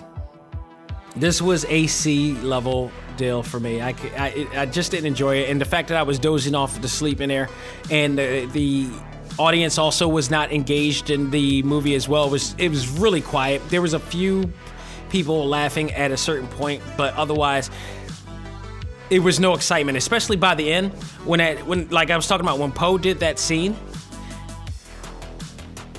And everybody came to save him when he thought he was going to... Literally, it's the stolen freaking Endgame scene. There is nothing else you can say about it. It's blatantly the Endgame scene. I think that left somewhat of a taste in people's mouth. That to me was just like, no. No way. So, one thing I do want to point out real quick before we end this is Billy Dee Williams at the very end. There's a scene where Finn finds a whole bunch of former stormtroopers that also has deflected from them, and the one in particular is a female, a female of color, who he managed to meet and say that they also deflected as well, and they've been hiding from the First Order for quite some time. Well, at the end of all this, when everything fell and went through, and they won the day and everything, and they were celebrating, and of course the Ewoks just happened to be there. Whenever it is when there is a fall, the Ewoks are ready to party. There was this one little scene where Billy Dee, where the former female stormtrooper, sat next to Billy Dee and looked at him like, "So, what is your story?" or whatever like that. Do you know who you are? And I guess the woman said, "No, I don't know who I am." Billy Dee replies, "Well, let's find out." And his Billy Dee style grin, that grin was not just any grin. That was the coming to my palace with a Colt 45 type of grin. This dude was shooting his shot. This old dude was shooting. Billy Dee still got it. He's still smashing after all this time. And I'm looking at that scene, and knowing what I know about Billy Dee Williams and his past situations, and I'm like, do they remember things, and why did this scene come out of the blue? And they just did this big close-up of Billy Dee smiling at her, and she's smiling back, and I'm like, what is this leading into? Is this going to be a spinoff, or is this going to be a Pornhub scene coming? Because this came off so weird to me. It was just like do? What is he about to do here? What are they planning? What is going on? Why is Billy D trying to back up this other chick? Like, no matter where in that far, far galaxy away, he's always smashing. So, I don't know what they're doing with that. I really don't know. Be interesting to see where they're going with that one, but that happened. I want to point out one more thing after that, unrelated, but the theater. If anybody lives in Philly, if anybody's listening here living in Philly, you know, I went to that theater. You know, I've talked about, you know, one of my favorite theaters, and that's Movie Tavern, which is like the original dine-in theater, you know, restaurant/movie theater. You know, they serve you food while you're sitting at a table. So I checked out this AMC theater, that dine-in theater that they have in the Fashion District, and I gotta say, for my first time, I had mixed feelings about this.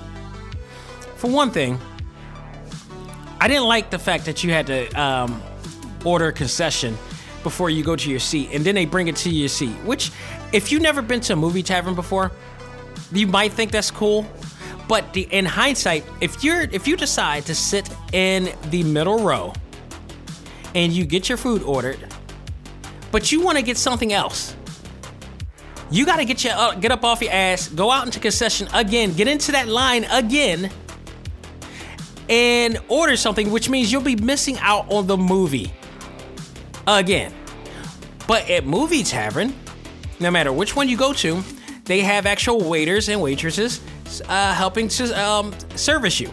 So if you get something and you want something else, like say dessert or whatever, you hit a button that's connected on the desk, and they come to you as you're watching the movie, so you don't miss a damn thing, and you get whatever it is that you want, bar none.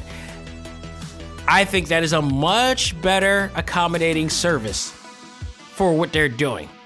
I think they need to retract on their strategy, because I think it's a very flawed strategy. I was told by members of ACMG who live in Philly about this, and I finally found out for myself, and it just felt so tedious and pointless, and I just didn't like it. I didn't like it at all. I didn't like that at all. The other thing that was a negative to me was that the seats, although they recline, and I guess the one edge the one thing that I think they got an edge over Movie Tavern is that the seats are heated. And you can heat the seats up at you as you please if you need to. That's all great and all, but when you recline, it like your feet are reclined, it's only to a 90-degree angle. It doesn't go 45-degree like you normally do in Movie Tavern, which elevates your entire body to just relax and feel and have your feet lifted up, and they have enough room where the waiters or waitresses can actually walk past you without kicking you or hitting you. No, at this one, I'm at the balcony seat, which, by the way, the balcony is the best view for this place, for the theater that I was in. I was in Theater 3, if anybody wants to know. And it just felt off. It felt weird, like my feet was just dangling off on the ground at some point. It's like, all right, why not I just sit down? It just didn't feel right. If you've never been to a dine-in theater before, this place may be cool for you, but I highly recommend everybody to go check out Movie Tavern. Not Movie Grill, because I heard that one sucks. The one at 69th Street, or any of them. Movie Tavern's the original dine-in theater, and they got it so right. They know how to treat it right. They know how to get you right. I mean, we had one situation, that was because it was on a Tuesday and it was the 4th of July. But other than that, every time I've gone, they've been great. Now, granted, also the AMC theater, their food is actually pretty good. I had bacon ranch burger. I liked it. I loved it. I thought they did a really great job. So the food, I can give you a plus for at that theater. But Movie Tavern also has some great food, but they also have some great accommodations as well. So if you want to check that place out, go there first. But I highly recommend going to AMC first and then going to Movie Tavern better second, because if you go to Movie Tavern first and then go to AMC, you're going to be highly disappointed. I'm just telling you now. So keep that in mind. And I don't know, maybe I'll give this one more chance, one more time. Their movie's coming out this year, and me and my wife will go down. I went on my own this time, but me and my wife will go down and see how it feels the second time around. Maybe we'll do it in a different theater. They do have Adobe Theater in there as well. So that's a thing that I got to check out too. That's maybe a whole different experience from there as well. I did like the sound system in there because it vibrated, and you got to feel the vibration of the audio and Dolby sound throughout the theater. Excuse me. So that was also a plus too. The place does look beautiful. It's clean. It's new. Let's see how long that stays that way. And see, but again, that I would give that like a solid B compared to Movie Tavern's A. Solid A right there. It's like it wasn't the best movie experience I've had by far. And a lot of it plays along with the seats and the system of their concession ordering. So if they fix all that, then yeah, it'll be much better. It'll be much, much better. Folks, this is it. That will do it. This is the final episode. There will be no episode until the beginning of 2020, which by then we will absolutely have our best of decade episode, and we will go down to what made it the best of all things anime, comics, movies, games, and maybe other categories as well. Definitely another category in there as well. But we're going to talk about that. The voting will start next week. So if you want to join the ACMG Facebook group and cast your vote in there, you could go to facebook.com/groups/ACMG1 and, join the fun. You got to have a legitimate profile page. Like I mean, I'm serious. I say this all the time and I mean it all the time. You got to have some legitimacy on your page. You can't be hiding behind pictures. You got to show your face of some form of fashion in there, and you got to socialize with others. I hate these creepy, stupid profiles that people just use to hide. It's corny, it's stupid, it's really dorky. I get it. There are some introverts out there who are afraid to socialize, but I implore people to work on reaching out, because you're actually hurting yourself more by hiding away. And that's not what social media is supposed to be, with the emphasis on the word social. And it's not social to try to be mysterious or an enigma or whatnot, because that's corny. People have tried, so many people do it. It's not original, it's corny. Just be yourself, show yourself. If you're not intentionally coming in there to troll or to be mean or bitchy and everything, then definitely go on this group and enjoy it for what it is. I want to see change in 2020. I want to see people happier. I want to see economic change. I want to see social change. I want to see political change as well. That's destined. That better be destined. I pray that that's destined. But let alone, we got to make change. We got to be a stronger unit. We got to be a strong unit for each other. We got to show love to one another. We got to show positivity. So let's do that, definitely. Again, thank you to everybody from the ACMG Facebook group members, to all those who supported me, through and through. Thank all of the guests that's been on this show. Thank you so much. It has been an honor to talk to you guys, to learn from you guys, for our listeners to hear from you, and, to be a part of something special. Thank you, especially to Keystone and Repop for supporting me, supporting the brands, allowing me to do what I do in a live stage this year. And I'm glad that I didn't let you guys down. And I'm looking forward to working with you guys again.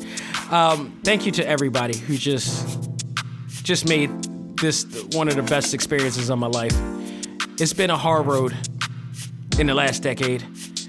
Not just from whatever's going on in the world, what's going on in my world.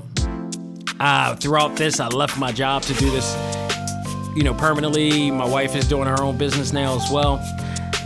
And, for the pursuit of happiness, literally, it had to be done. And I don't regret any of it.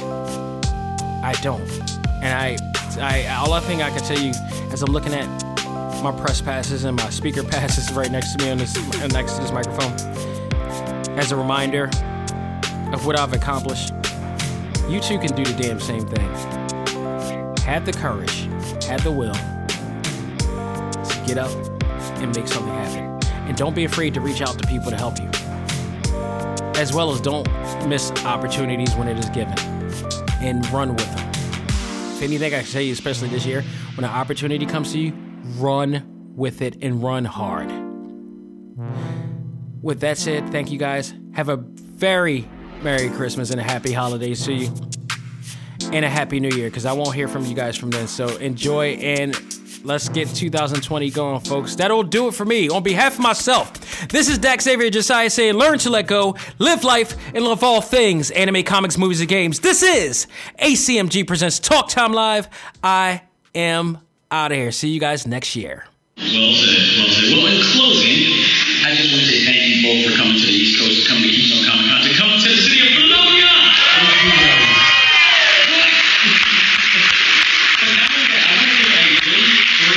Funny story about this experience I've had right now that I'm sitting next to you. I have a weird supernatural sense of being able to be connected with some of the best talented people in the world. In 2014, I went to Disney World. I got this little anime mystery boxes, and out came a character of Naruto.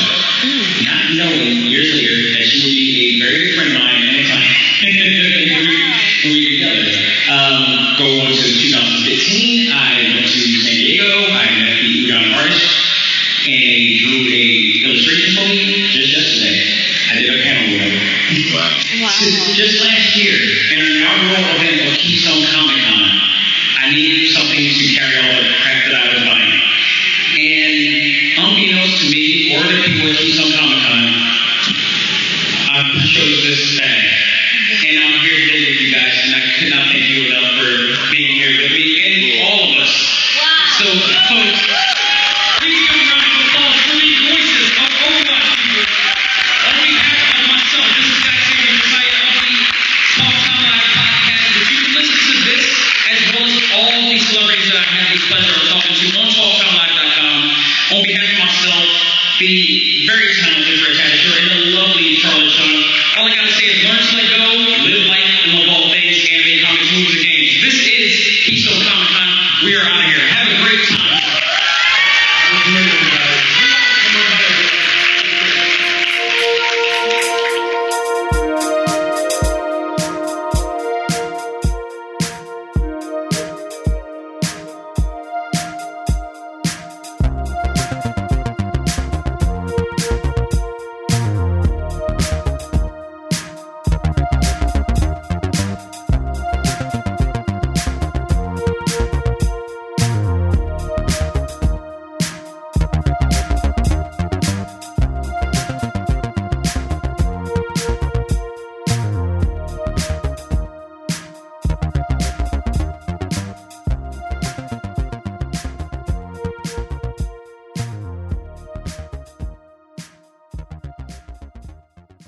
Music for this episode is provided by Game Chops. Check out these great chiptune tracks and more at music.gamechops.com.